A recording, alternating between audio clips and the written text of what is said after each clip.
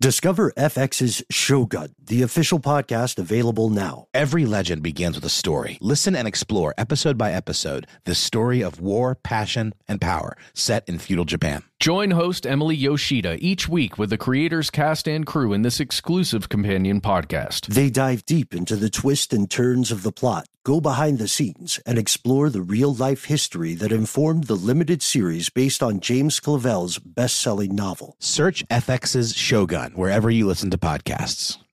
Beyond Zero is Toyota's vision of a carbon-neutral future and more. Toyota gives you the power to reduce carbon emissions and help move toward its vision with a wide selection of electrified vehicles. Whether you're into hybrid EVs for that traditional Toyota feel with better MPG, battery EVs for a smooth and silent ride, or plug-in hybrid EVs that switch between battery and fuel, Toyota has you covered.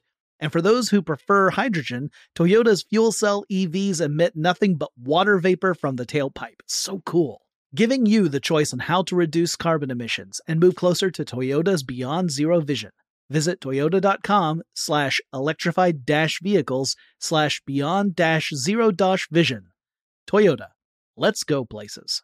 This episode is brought to you by Alienware. During Dell Tech Fest, score game-changing innovations with limited-time deals on select next-gen Alienware gaming tech. New dimensions await with advanced gaming systems like the Alienware M18 laptop powered by an Intel Core i9 processor. Featuring awe-inspiring visuals, liquid cooling, three-dimensional audio with Dolby Atmos, and impressive overclocking potential. Your dream setup, amazing prices, and free shipping await you for a limited time only at alienware.com/deals. That's alienware.com/deals.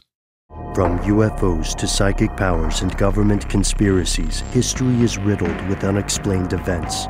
You can turn back now or learn the stuff they don't want you to know. A production of iHeartRadio.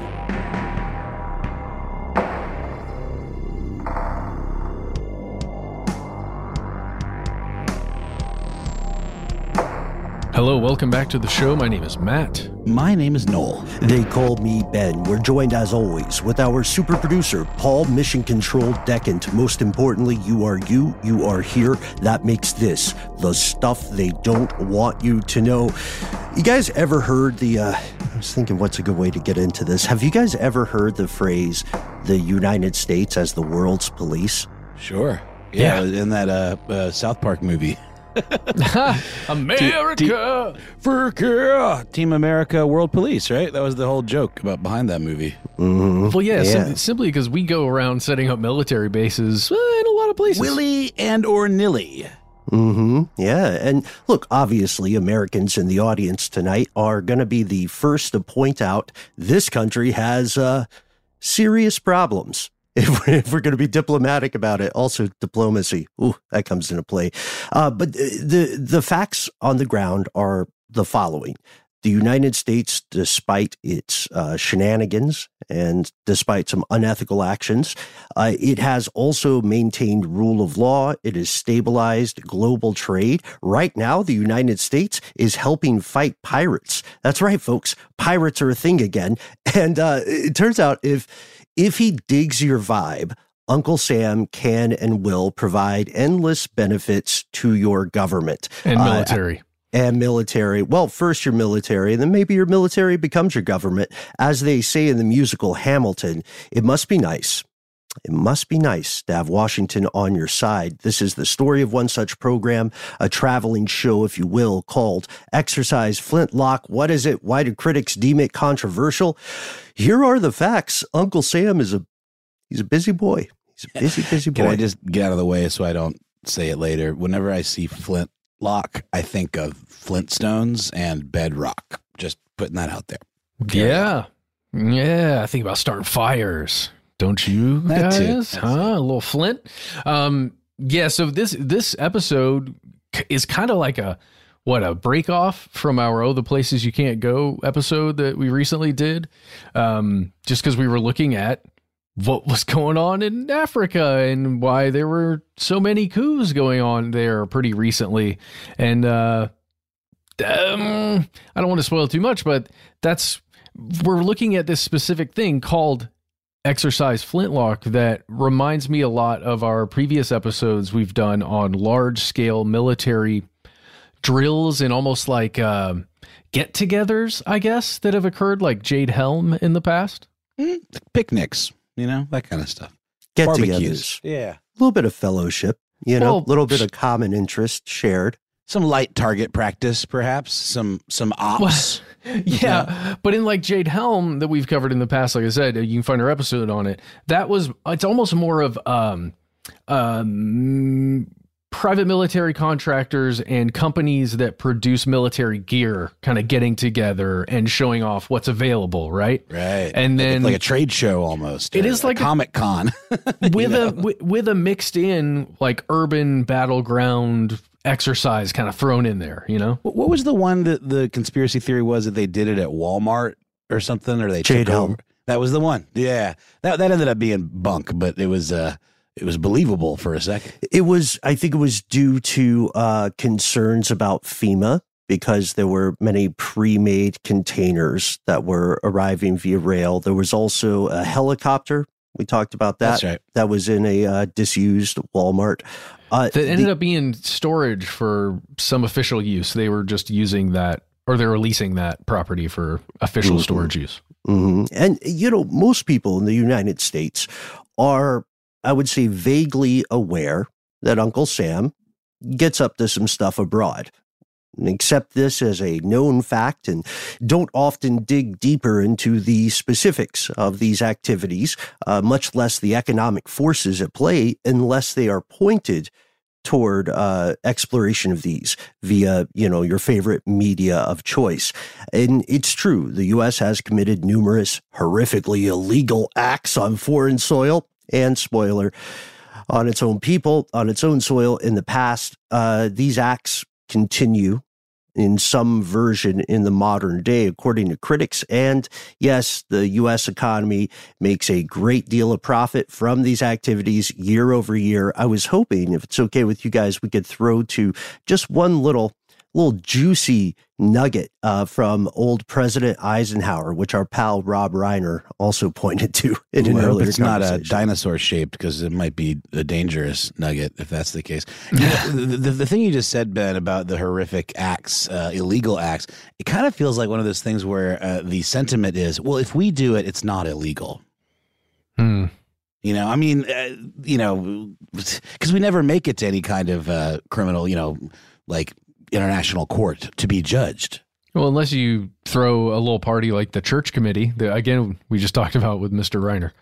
And the United States does not respect the jurisdiction of the ICC, the International Criminal Court. So former President Eisenhower, on his way out of office, this is something we talked with our pal Rob about, he warned the United States and indeed the world that he was worried a certain industry might take over what he saw as the otherwise noble mission of being the global police. Here's a short clip from his farewell address. In the councils of government, we must guard against the acquisition of unwarranted influence, whether sought or unsought, by the military-industrial complex. Fun fact about that speech, he did write it himself, and before he went to air with this farewell address, he was calling it the Military-Industrial Congressional Complex. That Which part was a got dig, snipped right? out. That was wouldn't that have been considered a dig on Congress? And so they thought it was too much, or what? Well, somebody's got to authorize the war and the military actions. At least, yeah. I just mean it got cut because it maybe was considered a little too pointed, perhaps, right? Yeah. Hashtag Smedley Butler was right. There is another factor in this, which is that in the process of pursuing hegemonic power and year over year profits for different connected companies, the United States does also ensure a degree of, when things work, stability, continuity, and safety. Depends on your perspective, though, because a significant amount of U.S. military activity on foreign soil, it centers on what we would call facilitation. We're not going to wage the war, but we're going to teach you how wars are waged. We'll give you a little nudge, maybe a little help, perhaps some armaments. Interested? Shout out School of the Americas. Recently rewatched our old video on the School of Americas, and it holds up. Located for a time in Fort Benning, Georgia. Yeah. Did we say what Flintlock is exactly? I know I kind of like vaguely talked about stuff that's like it, but did we say exactly what it is yet? Flintlock is, well, it depends on who you ask, right? That's what we're saying, because Flintlock is one of those facilitational activities. In its most recent iteration, it's 2 weeks per year. Right. And that started in 2005. But there's a long history to it, because starting around the end of World War II, the United States earned a bit of a street rep for overthrowing unfriendly governments, often through unethical means. We're talking propping up student movements, quote unquote, arming secessionist groups, like you pointed out, Noel, even assassinating elected leaders, coup d'etat as functional policy. And for critics, exercises like Flintlock are a direct descendant of ethically questionable behavior. But for supporters, this is necessary. This is holding the line from chaos. What makes it an exercise versus an operation? Okay, so that I think that's what I want to get to, like actually define it. So it is a special operations counterterrorism exercise where there are all kinds of different drills and training scenarios that the DoD often in the U.S. Army calls them regional forces, but it's really just a bunch of different militaries and paramilitary groups that are from what they call their African partners. Again, the DoD and the U.S. Army. And it's a bunch of partner nations within Africa that work together with the U.S. and with a couple other European countries to basically train their militaries and their troops, or, you know, small groups of their militaries in these counterterrorism special operations tactics. Police forces as well, to militarize those further. Again, this is not happening in a vacuum. During the Cold War, the USSR was doing very similar things. We have to remember, and terrorist groups are doing similar things now. Rival states are using proxies like Wagner, like Hezbollah, and so on. We have to remember these things, these tactics, this practice of facilitating learning, they are used because they work, and they are effective the way firearms are effective. Their success is a matter of operational rather than moral or ethical efficacy. So it doesn't matter to the gun who gets shot. It matters to the gun that the gun works. And in the wake of Iraq and its sequels, and notably the terrorist attacks of September 11th, 2001, the U.S. military-industrial complex that Eisenhower warned us about found an opportunity to normalize and mainstream a never-ending war. This comes in the wake of when the U.S. figured out, hey, what if we wage wars on ideas, right? There's the war on drugs. Drugs won. There's a war on poverty that was very short-lived because it didn't do well in the polls. And then, of course, there are culture wars. So this larger milieu, this context, is mission critical for us to understand. There is an active war on terrorism. What is terrorism? Depends on who you ask. It's definitely non-state actors. Those are like, that's one of the big differences. What makes a war on terror different from a war on a state power? It's about optics, right? I mean, it's like we always say one person's freedom fighter is another person's terrorist, and all depending on how you label the terrorist, it can be a convenient tool to making them an enemy that you then need to eradicate. And you wage a certain amount of the war in the war of public opinion. Nobody wants to think that you're going after good guys who are trying to liberate, their people. You have to be fighting a bad guy. Yeah.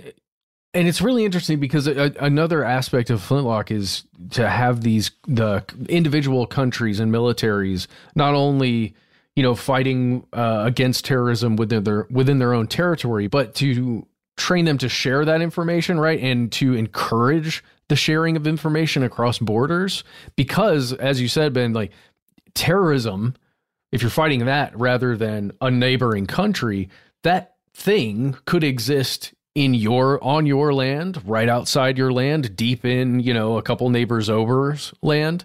So it's interesting to think about there needing to be some kind of united front to really combat a concept like that. That could be, it could represent any number of different cells or organizations. Which are often fluid and decentralized. 3 key differences between a war on capital T terror versus the war on a conventional state power. Traditional agreements like the Geneva Convention, those agreements erode.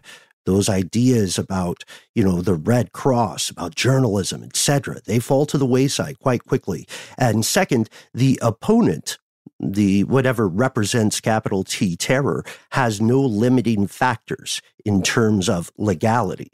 The concept of war crime is not a concept practiced by a terrorist group.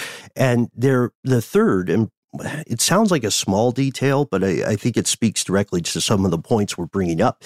There's no clear representative leadership, meaning there's often no single authoritative source to declare victory or defeat.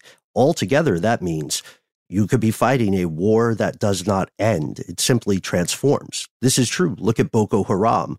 Look at ISIL, ISIS. Look at Al-Qaeda. These groups can function at an advantage. A powerful state actor, yes, can become economically addicted to war, and arguably the U.S. and several European countries are in that situation. However, a powerful enough non-state actor can leverage existing tensions and conflicts, right? Saudi Arabia and Iran don't get along, so which one of them is going to fund your newest project, right? And what do they want? This means that these groups can, at times, enjoy the advantage of power, state-level power, with very few constraints that power typically entails. I think the part about a lot of this that really, I learned this phrase recently, bakes my noodle, is that there really is no moral high ground. It's all just deal-making. It's like, who is going to benefit us in the long term? How can we, whatever, in some way walk away from it with some kind of upside?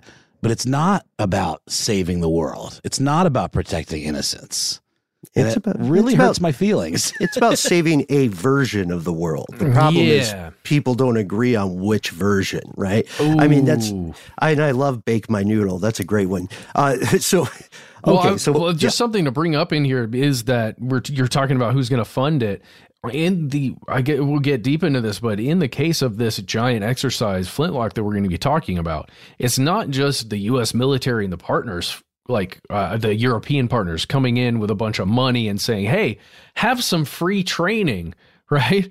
This is the U.S. and these contractors and everybody that's working, with them for this training, getting these African countries to pay to be a part of it, that then funds the entire thing, right? It's not just some party they're going to have. It gets funded by the members, the partners that are selected from the African countries. And as long as you don't look too deep into the forensic accounting of where the money to fund that stuff comes from, then it's all well and good. There are clear good and bad guys. The United States encountered a renaissance of training and facilitation across South America, Asia, parts of Europe, the continent of Africa. Uncle Sam started growing, training, and guiding militaries in a conflict that it characterized as a borderless conflict. The idea at first blush, obviously, it's utopian. Could we stop wars before they began? If we could, then we would necessarily have to. It would be the ethical thing to do. Flintlock grew from this milieu, and that's part of why it continues today. It's like green war. It's packaging. This idea of a war without borders, it's not possible. That's not how wars work. But it's all about this kind of like PR line. It's making me very, very depressed. Well, This is us giving you some context. This is us giving a little bit of a dance in the shallow pool. Let's pause for a word from our sponsors and dive into the deep water. Witness the dawning of a new era in automotive luxury with a reveal unlike any other as Infiniti presents a new chapter in luxury, the premiere of the all-new 2025 Infiniti QX80. Join us March 20th live from the Edge at Hudson Yards in New York City, featuring an unforgettable performance by Grammy and Academy Award-winning singer, songwriter, and composer, Jon Batiste. The all-new Infiniti QX80 is unlike any luxury SUV you've ever seen. Smart enough to anticipate your needs, even before you do. Every line, curve, and detail was thoughtfully crafted, so everything for every passenger feels just right. Don't miss it. Mark your calendars and be the first to see it March 20th at 7 p.m. Eastern, only on iHeartRadio's YouTube channel. Save the date at new-QX80.com. 2025 QX80 coming this summer. Join Metro. They help you stay ahead of the game with nada, yada, yada. That means no contracts, no credit checks, and no surprises. Outsmarting yada, yada means, taxis and stuff. Shady subscriptions. Did you guys ever order something online and you thought it was just like a one-time purchase, but then you found yourself subscribed? Yeah, I had to call and stop payment on something because I had subscribed to it through Apple Pay. And even though I had put a new card on there, it still was tied to whatever card was associated with my Apple Pay. So I had to go through this whole process of getting it pulled. It was really, really annoying. Well, that'll never happen with Metro by T-Mobile because you don't take yada yada in life, and you're not going to take yada yada from your wireless provider. Metro has no contracts, no credit checks, no surprises, and nada yada yada, helping you stay ahead without compromising on things you love the most. Stop by one of over 6,000 Metro stores nationwide. Have you heard about the social media platform for kids? It's called Zigazoo. It's a great place where kids like me can come together to make fun videos. Zigazoo is moderated by real, live people who review content before it's posted on the feed. Oh, I especially love the dance challenges. So much fun. Oh, and there's no comments or messaging, so you don't get any of that negativity that's all over other social networks. All my friends love it. I love that it's kid-safe COPPA certified. I don't know what that means. It means it has built-in privacy protections for your online data. That's great, but I wouldn't be doing Zigazoo if it wasn't fun. She would not be doing it if I didn't think her data was safe. Zigazoo, the world's largest social network. For kids. Download the Zigazoo app today.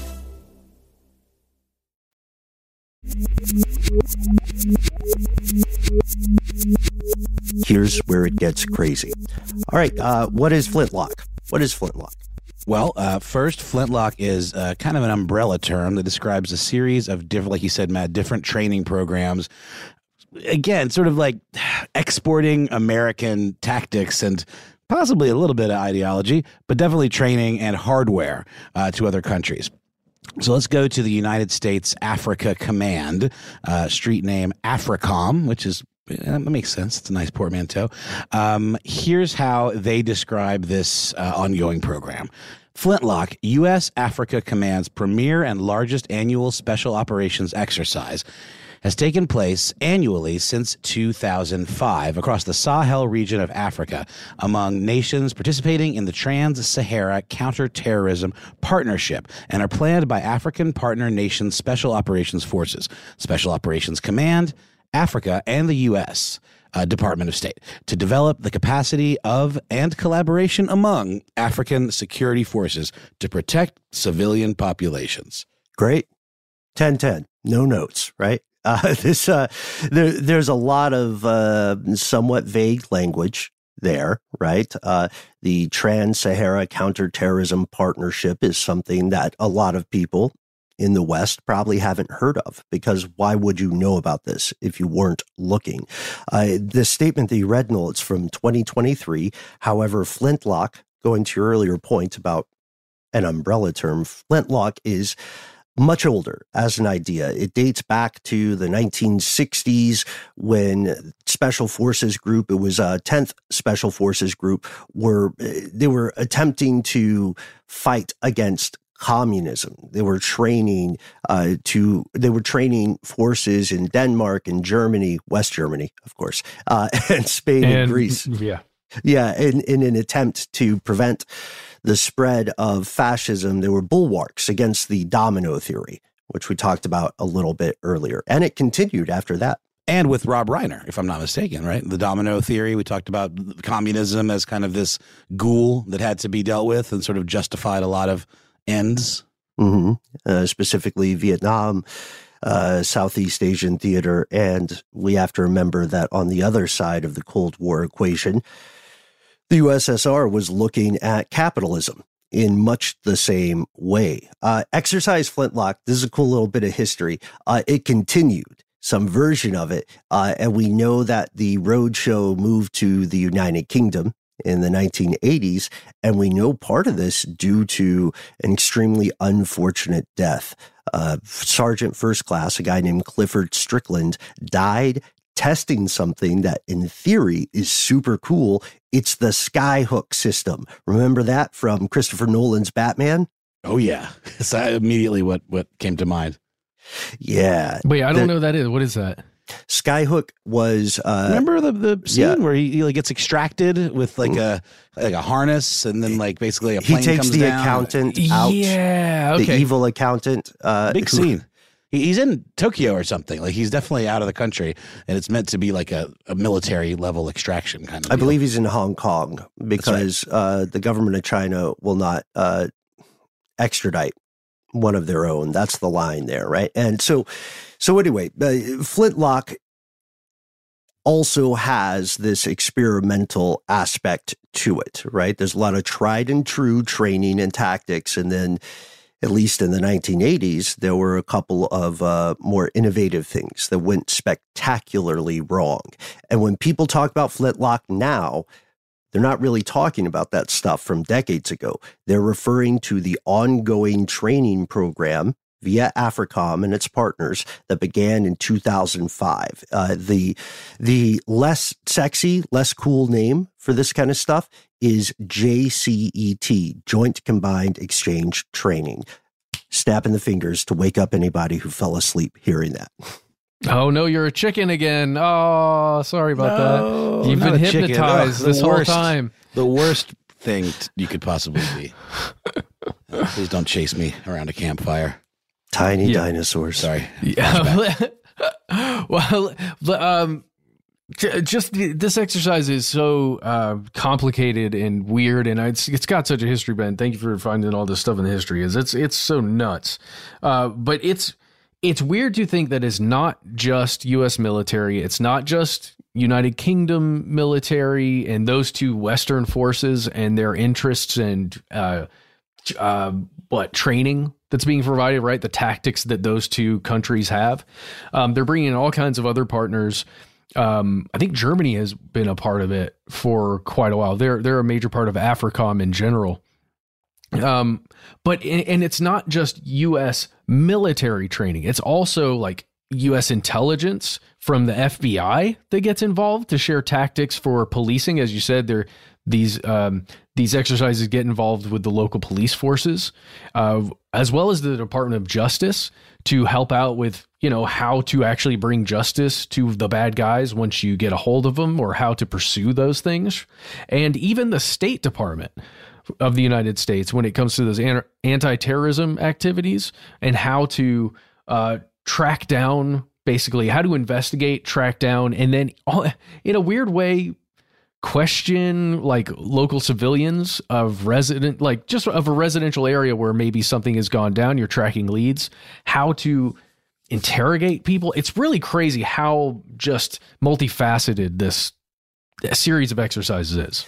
Another important point there in terms of the intelligence stuff and the State Department stuff, from my understanding, there's a significant amount of instruction put into what we would call hearts and minds projects. Like not only how do we find the people we're calling the bad guys this decade, but how do we also persuade civilians in rural areas that we are in fact the good guys? How do we frame and guide their perspective? Well, yeah. How do we get those people to raise a hand, right? The whole see something, say something kind of mentality. You can see that getting injected into this. Hey, I'm a stranger from Langley. Snitch on your cousin for me. What's going to happen? Oh, he's probably going to die, but... Well, they don't tell you that up front. You guys like blue jeans? You guys like 50 Cent? It's the same way the cops do you, and they try to get you to flip on somebody. They say, oh, you'll be fine. We'll protect you. Don't worry about it. And then, they don't, and you end up dead. And again, when we talk about this, when we talk about things like Flintlock, I think it's very important for us to say we are in no way accusing the people who are operating there of being supervillains. We're not saying they're out there to do evil stuff. Again, if you look at the official rationale, and if you look at the types of programs, which, some of it's classified for sure, but if you look at what they're doing, they are attempting to empower people. They are attempting to empower local governments that would otherwise potentially be overrun by the consequences of previous similar exercises. Whatever, it's true. Or despots and dictators. I mean, there are moneyed interests, right, that have strings attached to other powers. Like that's kind of what you mean. Like other very powerful countries that have economic interests in various African countries that have various troves of resources, right, that can be extracted. And we know that those, often the governing bodies can be manipulated depending on what kind of purse you're throwing around. Yeah. Shout out to Wagner, right? Mm-hmm. Street name Russia. Shout out to our good friends working for Uncle G. You know what I mean? Shout out to France's public relations team for still trying to make them look like the good guys in Africa. They're pretty charming. Yeah, well, the French, maybe in Paris. You should see them when they're out in the field. So fair enough. Yeah. So U.S. Special Forces in the current iteration of Flintlock, they kick it twice a year in the African continent for this training. And the most recent version happened March 1st through 15th of 2023. It's a win-win, or that's how it's seen. And there is validity to the concerns. The threat of nebulous terrorist or separatist groups, it looms large on humanity's first continent. Specifically now, in 2023, Flintlock is attempting to provide expertise and security for nations being affected by chaos in the Sahel, like you mentioned, the Sahel region of Africa. There are a lot of chaotic groups there that have, we'll say it, ties to larger global entities at times. And they themselves, again, going back to tactics, many of these groups also have training and in some cases equipment that is state actor level. And as such, it could overwhelm domestic state forces that historically have struggled with corruption, with funding, and honestly, with decent training, because you need experienced people when you're engaging in this sort of business. Well, and let's talk about the specific countries that have been involved in this. Many of them have been involved like from early in the process, back in 2005, when this version of Flintlock began, right? And some of it continued on. Others have joined up more recently. But, the stuff I was looking at, guys, was from around 2020 when Flintlock was occurring then, and then just looking forward. But we can list off some countries here. African nations that have been partners for Flintlock include Burkina Faso, Cameroon, Chad, Cabo Verde, Guinea, Mali, Mauritania, Morocco, Nigeria, Senegal, Ghana. There are a ton of countries that have been involved, and we're going to talk about in a little bit. There may be a reason that you've heard some of those names pretty recently in the news. Mm-hmm. Yeah. Oh boy. So right now, earlier this year, as you said, Matt, the newest iteration of Flintlock was conducted. It is international. It was conducted in Ghana and Cote d'Ivoire, not French speakers, Ivory Coast, you might also know it as. We are talking this time around 1,300 military personnel from all told 29 countries in some capacity. Basically, and I know this might make some of our fellow conspiracy realists who are veterans, I know it might make some of us a little salty to hear it, but basically, you could call it a pop-up version of the School of the Americas.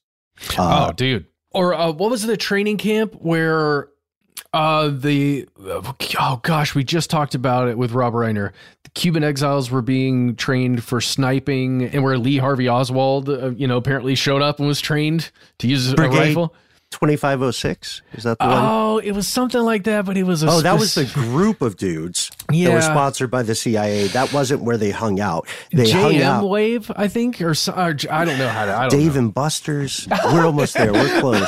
Damn it. It was one of those. It was definitely one of those, or something like it. But the aim of Flintlock is to, again, empower local governance.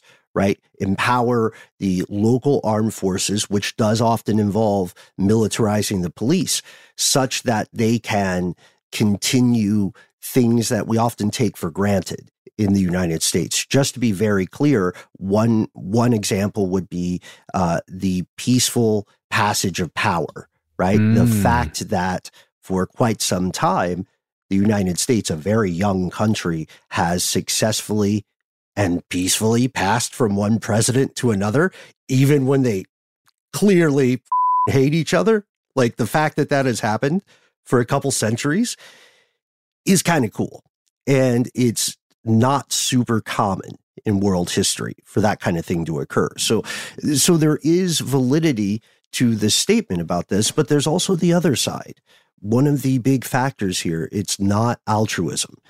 One of the big factors is to ensure the spice flows, whatever the spice may be, to ensure the stability of global trade and therefore, indeed, the global economic system as it is currently understood.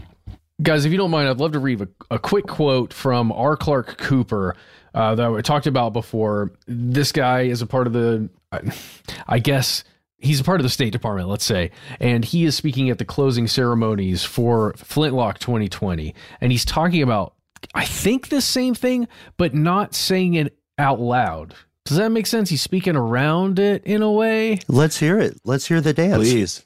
Okay. Oh, there's a lot of stuff in here, but I'm so excited. Okay. It's kind of long. Bear with me. Here we go. But more than being an opportunity for us to each improve individually, Flintlock is an opportunity for all our nations to grow together in a healthy partnership. But not all partnerships are healthy. But the one we celebrate here today is. How can I tell? Simple. Because it's a partnership based on mutual respect and shared values, not self-interest and exploitation. Because partnership contributes to self-sufficiency, not lasting dependency. Is that not a little condescending? It does feel that way to me, but I don't know. I don't know, but I just gotta set this up so you get the feel of the way he's talking to everybody.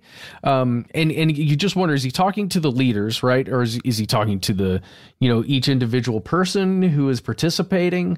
I'm going to keep going just a little bit further here. Quote, and to sustainable capability, not burdensome debt. Partnership is not just a means to an end, but a path which we value for the friendships it creates and the lessons we all learn side by side. Our relationship is one of cooperation, mutual respect, and transparency, and today, no other nation can match the United States' commitment to the continent. Oh, okay. Do you see that there?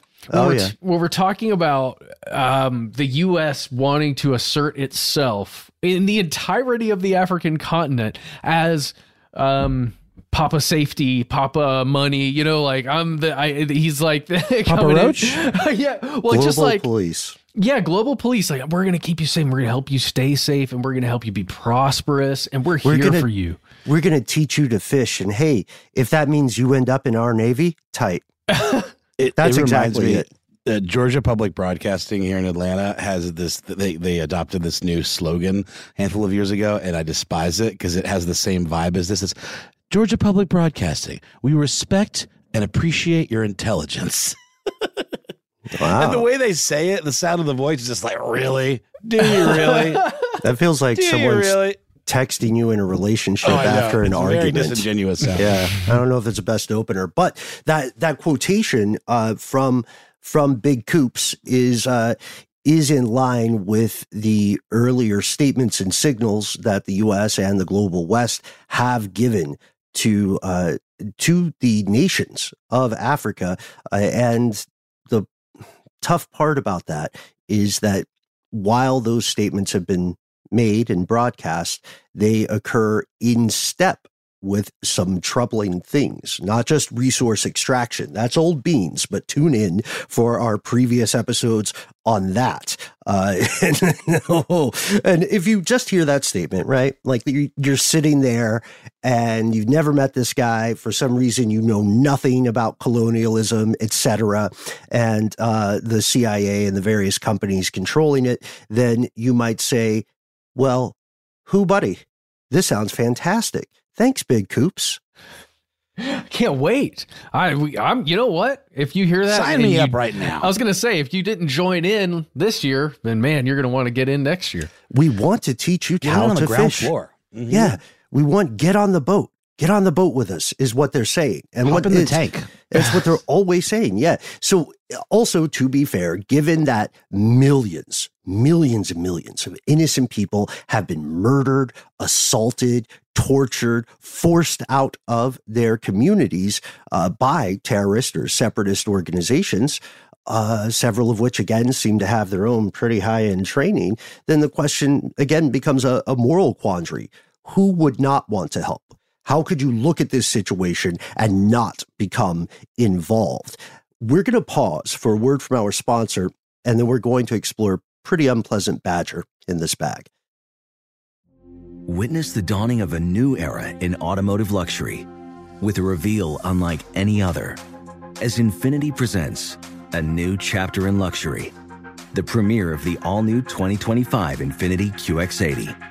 Join us March 20th live from the Edge at Hudson Yards in New York City, featuring an unforgettable performance by Grammy and Academy Award-winning singer, songwriter, and composer, Jon Batiste. The all-new Infiniti QX80 is unlike any luxury SUV you've ever seen. Smart enough to anticipate your needs, even before you do. Every line, curve, and detail was thoughtfully crafted, so everything for every passenger feels just right. Don't miss it. Mark your calendars and be the first to see it March 20th at 7 p.m. Eastern, only on iHeartRadio's YouTube channel. Save the date at new-QX80.com. 2025 QX80 coming this summer. Join Metro. They help you stay ahead of the game with nada, yada, yada. That means no contracts, no credit checks, and no surprises. Outsmarting yada, yada means, taxis and stuff. Shady subscriptions. Did you guys ever order something online and you thought it was just like a one-time purchase, but then you found yourself subscribed? Yeah, I had to call and stop payment on something because I had subscribed to it through Apple Pay. And even though I had put a new card on there, it still was tied to whatever card was associated with my Apple Pay. So I had to go through this whole process of getting it pulled.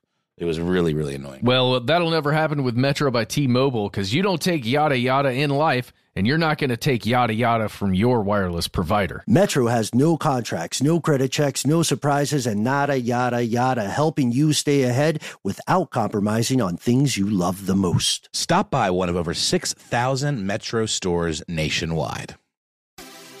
Have you heard about the social media platform for kids? It's called Zigazoo. It's a great place where kids like me can come together to make fun videos. Zigazoo is moderated by real, live people who review content before it's posted on the feed. Oh, I I especially love the dance challenges. So much fun. Oh, and there's no comments or messaging, so you don't get any of that negativity that's all over other social networks. All my friends love it. I love that it's kid-safe COPPA certified. I don't know what that means. It means it has built-in privacy protections for your online data. That's great, but I wouldn't be doing Zigazoo if it wasn't fun. She would not be doing it if I didn't think her data was safe. Zigazoo, the world's largest social network. For kids. Download the Zigazoo app today.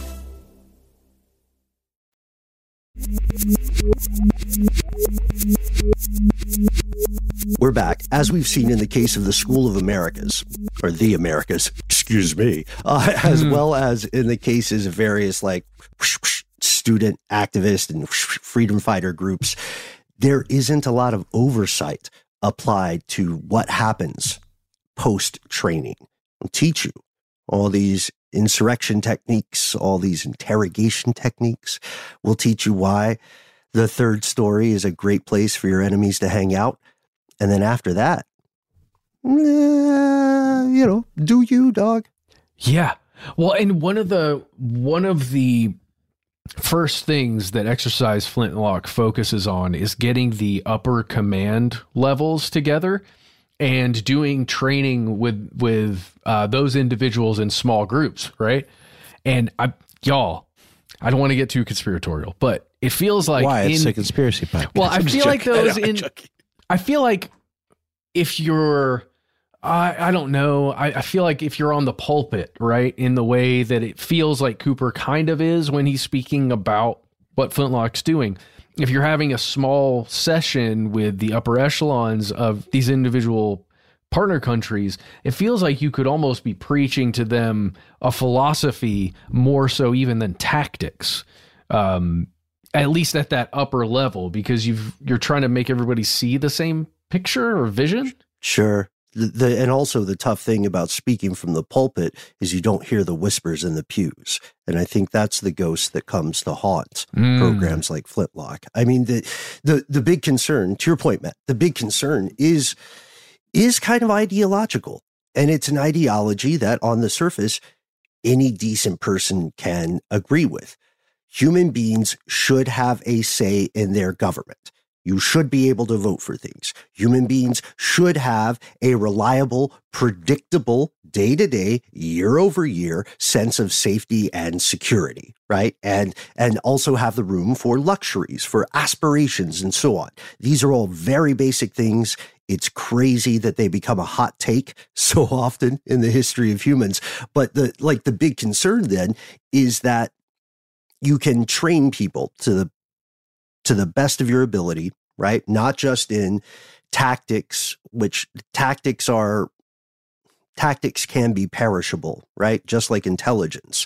The way to conduct a war back in the day of Napoleon is not the way to conduct a war today. If you march a bunch of people just straight in a series of lines, they're going to die. They're going to get killed. But ideology may not be perishable. And the idea is, going back to the example of firearms, having no moral self-evaluation, you're teaching people to be guns. And you are at the same time asking them to retain enough humanity to only fire at the quote-unquote bad guys. And you're hoping that they will agree with you for the rest of their lives on who is the bad versus the good guy. What's that expression? If you're a hammer, then everything starts to look like a nail, Yeah, but some of it is such specialized tactics for the breach and clear kind of thing, the close quarters tactics, some of it's guerrilla style stuff that you would be carrying out. It feels like the stuff you would need to stage a coup. What? Let's start a coup. It's not just a show on iHeart. It's true. These insurrection tactics, again, they are instituted and taught, and to a degree institutionalized because they work. And there's a deeper thing here. If we're getting conspiratorial, another cool thing about this is, well, not cool, interesting, intellectually fascinating. If you are the source of the education, if you are the source of the insurrection tactics and the coup mechanisms, that also means that you can recognize when those are being applied somewhere else. So if somebody studies at your school and then they go out into the streets of the world and they say, hey guys, I learned something interesting about how you might seize a government facility, then you are going to recognize it because you taught that game first, right? So there is, I think, an implicit added benefit to this. I mean, the problem is you can't control the gun. You can't give it a conscience. You cannot dictate people's minds. The Manchurian Candidate has never successfully been created. So the same people trained by the US, by Canada, France, Italy, Germany, all the other ones, they can leverage their knowledge to become something very similar to the monsters they were originally trained to fight. Yeah. What happens when somebody you've trained like that and given an ideological seed, right, that then grows, and you see, let's say, you're in the upper echelons of a country like, I don't know. Nepal. Okay, sure. Let's say Nepal. And you watch the people who are governing that country. You can physically see and hear about and know the corruption that's happening at the upper levels. Is that person going to want to stop that corruption because you've gone through this training that specifically is anti-corruption, along with being anti-terrorist and anti-terrorism? Yeah, there's an indoctrination component, no question. Because these things are linked together, right? And I'm not saying corruption at the highest levels. I'm not saying that that's right. I'm saying that is probably pretty common in every country, everywhere, always, corruption at the upper levels. But if you've been trained specifically to see that, and then you've got ways to fight that thing and like ways to think about fighting that corruption, it feels like you're setting up a bunch of dominoes and then just waiting for one of them to fall eventually that you don't control. But you've set the dominoes up in a way that when that first one does fall, you kind of understand the outcome. You control the chaos. Yeah. And there's also, I mean, the other side. First off, we're not taking shots at Nepal. They did have a coup in 2005. But, that's just because coups are very in fashion right now. They're like the hottest thing. Yeah, we could have said Gabon or Niger or Guinea or Burkina Faso or Chad or Mali or Sudan. Now, keep it coming. Drop the beat, Noel. Oh, and that's just me naming a couple of names. According to Al Jazeera, in an article he wrote on August 30th, there have been 45 coups on the African continent out of the 54 nations since 1950. So 45 coups since 1950. Ooh, yeah. And there were some of the new coups that dropped recently are gonna surprise folks. Let's build on this historical fact, right? Let's build on the historical fact that yes, people have trained what they thought of as sheepdogs to protect a herd from wolves. And in some cases, they would have you believe that the dogs just joined up with the wolves. In any case, it's the sheep that suffer. That is an historical fact. If we branch into the realm of conspiracy, then we ask a more dangerous question. Our interrogation continues, leading us to wonder, what if the same forces training these folks are picking and choosing suitable candidates to lead future coups? To your example, Matt, what if you are in those halls of power, right? You've studied in Paris, you attended Fort Benning, you've got some bona fides. You hang out at a couple of training sessions, and one day, as you're disillusioned about the state of your nation, you get a phone call, right? Or you have an interesting conversation. Maybe best to keep it off written record. And the next thing you know, you're getting a lot of support from a student group you never heard of, right? You've got a suddenly very dedicated, very talented group of civilians, and they share your concerns about the nature of barium supplies, right? Excuse me, the spirit, the hearts and minds, whatever. Like, what if the United States and its allies are purposely creating sources of future conflict and instability with the thought being they can control the resulting chaos. I mean, that's what the picture looks like from here. We can't prove it. We can't prove any of that. There's an Intercept article I think we're going to get to where there's an interview. Shout out Nick, yeah. Dude, some of the quotations in there and like the takeaway from that, God, I can't wait to discuss with you guys. Okay, go ahead. When we were talking to Rob, like I kind of naively on purpose, I guess, asked, but to what end does it make sense for us to be in the conflict in Vietnam when everyone knew it was a disaster and it wasn't going well? Like, why is it such a big deal to stay in there? And, you know, he very kindly patted me on the head, young lad, and said, the military industrial complex, you dunce. Like, that was created. It was manufactured. It was a realization that, like, this is big business. And this is, you know, if we can maintain circumstances where we're in control of this flow of money, largely money that doesn't even have to be accounted for, then we're going to enrich everybody that we know. And that, you know, we'll have infinite favors forever. I know I'm oversimplifying it, but it's kind of wild. And as long as it works. Well, yeah. And it doesn't hurt that you're going to have a lot of natural resources to extract in these specific strategic places as well. And at first, this idea might sound trivial, right? Or abstract. We have to remember this does occur in the historical record. There is hard provable precedent for the use of proxies. You know, shout out Afghanistan. The Soviets did what the Mujah deemed correct in that situation. And the U.S. actively did the same thing. They trained, funded, otherwise empowered separatist proxy groups that later became their enemies when the geopolitical winds shifted.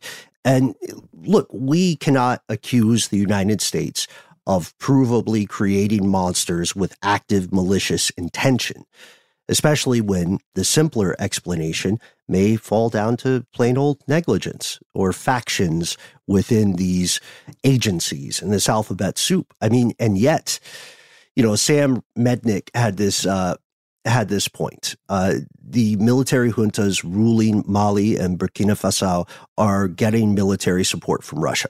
Mali is also working with the Wagner Group.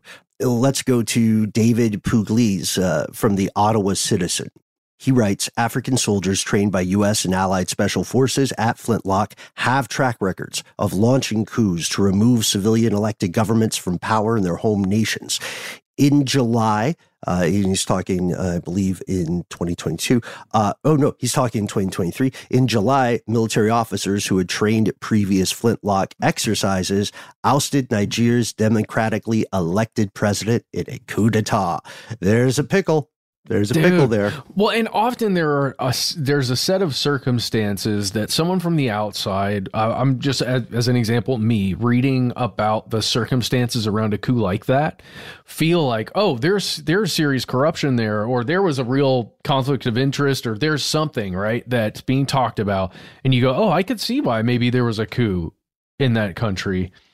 I think maybe from the outside perspective, the way these coups get reported on, it's almost like it's justified sometimes, but I don't know. Often, maybe I'm just personally confused about it because it does seem like there's something else at play behind the scenes that we don't get privy to. Yeah, very Black Monday murders, right? The vassals of the lattice and so on. Yeah. In recent years, to that point, officers trained by the United States have launched 7 successful coups. And sometimes they even get to coups on coups. Domestic U.S. news doesn't often break a sweat reporting this. There are just too many celebrities to pay attention to. And, coups on coups, domestic U.S. news. I was hoping there would be an additional end rhyme, but that was good enough for me. Oh, thanks, Noel. Yeah, we could totally. Well, let's just drop a mixtape on it. Like coups on coups, I think it will work. We owe a great deal of debt to investigative journalists who are all woefully underpaid And if they're honest, they're not working for institutional forces. This is someone we're very grateful to introduce. Matt, you mentioned him earlier, Nick Terse, writing for The Intercept in 2022. This guy put the work in. He put the time in, the blood, sweat, and the boots on the ground. He was deep into the coup in Burkina Faso. And this coup that he spoke about, that he was intensely studying, it was led by a guy named Paul-Henri Sandaogo Damiba. And this guy studied in Paris, the military college in Paris. He also has a degree in criminology from France, and he spent a few years in the U.S. for training. He went on to serve as the interim president of Burkina Faso from January 31st of 2022 to September 30th of the same year. Things went sideways for him. He lost power. He was overthrown in, can you guess? Would anyone care to guess? Guantanamo. Well, it wasn't an election, that's for sure. A coup. It was a coup upon coup. I gotcha. Yeah. Like coups on coups on coups. So the results are obvious. There is a significant correlation between individuals trained by Western forces in things like exercise Flintlock, and then later coup d'etat, all day. And so the question is, we can't prove a conspiracy exists, but why does this pattern seem so strong? So maybe we end it here. Again, we cannot emphasize this enough. The personnel training individuals via Flintlock and via other things like Flintlock, it is not unique. They are not weird supervillains. They're not hanging out, like drinking the blood of the young or whatever and saying, I can't wait to ruin lives. They are genuinely working to do quite the opposite, to save the lives of innocent people. But again, all the stuff they're teaching, it knows no real ethical constraint.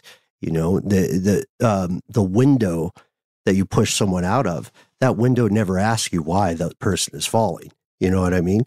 It's just a window or it's just a gun. And these things are measured in terms of practical application rather than philosophical coziness and comfort. So is the United States and its Western allies, are they creating the enemies they may fight in the future? If so, are they doing this on purpose? That's a pretty complicated question. And the problem with that as a conspiracy is that it ascribes a lot of long-term planning aptitude that historically doesn't exist. I'm just going to say it. Yeah. A lot of the conspiracies are just covering up previous mistakes. To me, it feels more like Inception, philosophical Inception. Yes. And that's really, I think that's really all you have to do in these. Train on the ground exactly how to, the tactics to get it done, and then get the top people who control the people who can do those things, like train them in the philosophy of the way things should be, so that when those individuals observe things like government corruption and all that stuff occurring, they can actually use the tools that they have at their disposal to stop that from happening.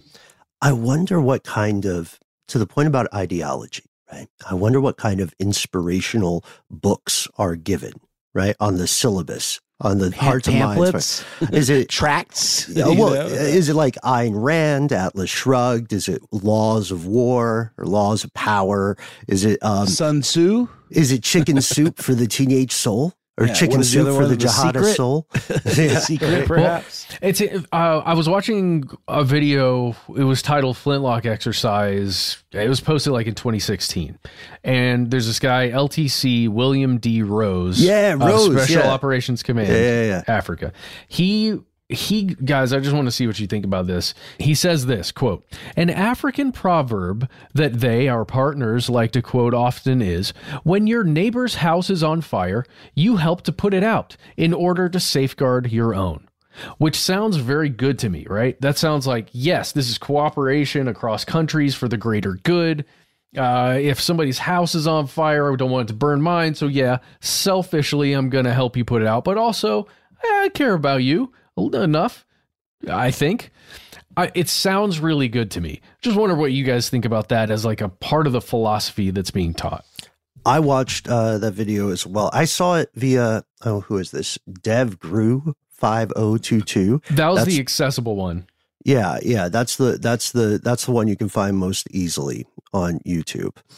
In this conversation, I would say again, these people are acting in good faith. These instructors, these veterans who have survived some crazy things. This is also an opportunity, a much needed opportunity for special forces to acquire training and experience. There's a reason this exists. It's maybe multiple birds, one stone situation, right? But are all the birds they're aiming for the birds the Americans and the global civilian population want to hit?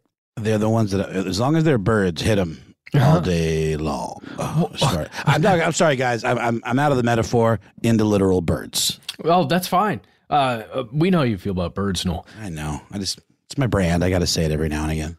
Just along with this other training, they're also providing like civil aid, right? Or so you might call humanitarian aid, working with clean water sources in smaller villages, working with hospitals to get them up to date and like updated, and orphanages even. This is all according to that same person that we were quoting here, Lieutenant William D. Rose.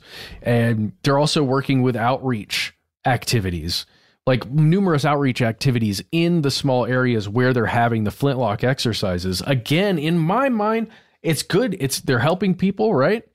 But you're also painting a picture of where this help is coming from and, the type of help that you're going to provide. It builds on that Cold War thing to me in some weird way. I agree with you. And I propose that we end with a question. It's something that's bothering me more and more often for many years now. Yes, waging war on terrorists, however defined, waging war on the quote unquote bad guys, hostile states, that's all well and good. But what about the private industries that enable the chaos? What about those who profit by the existence of war, regardless of victory or failure toward a specific side? These are often global conglomerates. They make money either way. So what about waging war on those corporations? Proven private industries doing real harm. Will the United States or a similar power ever start a school like that? No. That's what they call anarchy. That would be burning down all that we've built. We've worked so hard to get to where we are. Why would you want to do that? What are you, some kind of nihilist? I just want like an LTC Rose of some sort saying, like far in the future saying, little known fact, we actually trained the Halliburtons once upon a time. And the Halliburtons? Right. Folks, there's so much more we did not get to. We have endeavored to be even-handed about this, to point out things we cannot prove, to point out patterns that do exist. And most importantly, we want to hear from you. Let us know your thoughts, not just about things like exercise Flintlock, but about other similar mechanisms throughout the world. Shout out to dual use technology, et cetera, et cetera. We try to be easy to find online. Oh, boy, do we ever. And I'd like to think we succeed. You can find us at the handle Conspiracy Stuff on X, FKA, Twitter, Facebook. We have our Here's Where It Gets Crazy Facebook group where you can join in on the conversation around episodes. People still go to Facebook. I hope you do. It's a good group, good people there. And we also are that on YouTube. We're Conspiracy Stuff Show on Instagram and TikTok. We have a phone number and a voicemail system. Call 1-833-STDWYTK, give yourself a cool nickname, and then you've got 3 minutes. Say whatever you'd like. We're excited to hear from you. When you do call in, please let us know if we can use your voice and message on one of our listener mail episodes. It's totally fine if you don't want to. Just say, hey, please don't use this. If you've got more to send, maybe links, maybe attachments, all that kind of stuff, why not instead send us an email? We are conspiracy@iheartradio.com.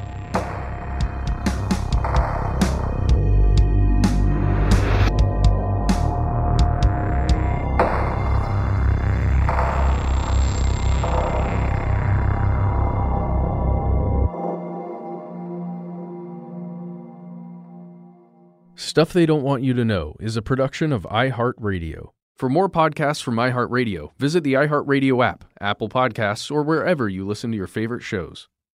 Infiniti presents a new chapter in luxury, the premiere of the all-new 2025 Infiniti QX80, live March 20th from the Edge at Hudson Yards in New York City, featuring a performance by John Batiste. The all-new 2025 Infiniti QX80 is an SUV designed to help every passenger feel just right. Be the first to see it March 20th at 7 p.m. Eastern, only on iHeartRadio's YouTube channel. Save the date at new-QX80.com. Don't miss it. 2025 QX80 coming this summer. Ready to celebrate International Women's Day? M&M's and iHeart present Women Take the Mic, sharing empowering stories of women supporting and celebrating each other. And of course, there is a smooth and creamy companion for your listening pleasure, peanut butter M&M's. Because they're just another way to help treat yourself in situations where you deserve a little added delight, like listening to your favorite podcast. So savor the deliciousness of peanut butter M&M's and spread some positivity. From breaking glass ceilings to dominating in sports and entertainment, women truly are unstoppable.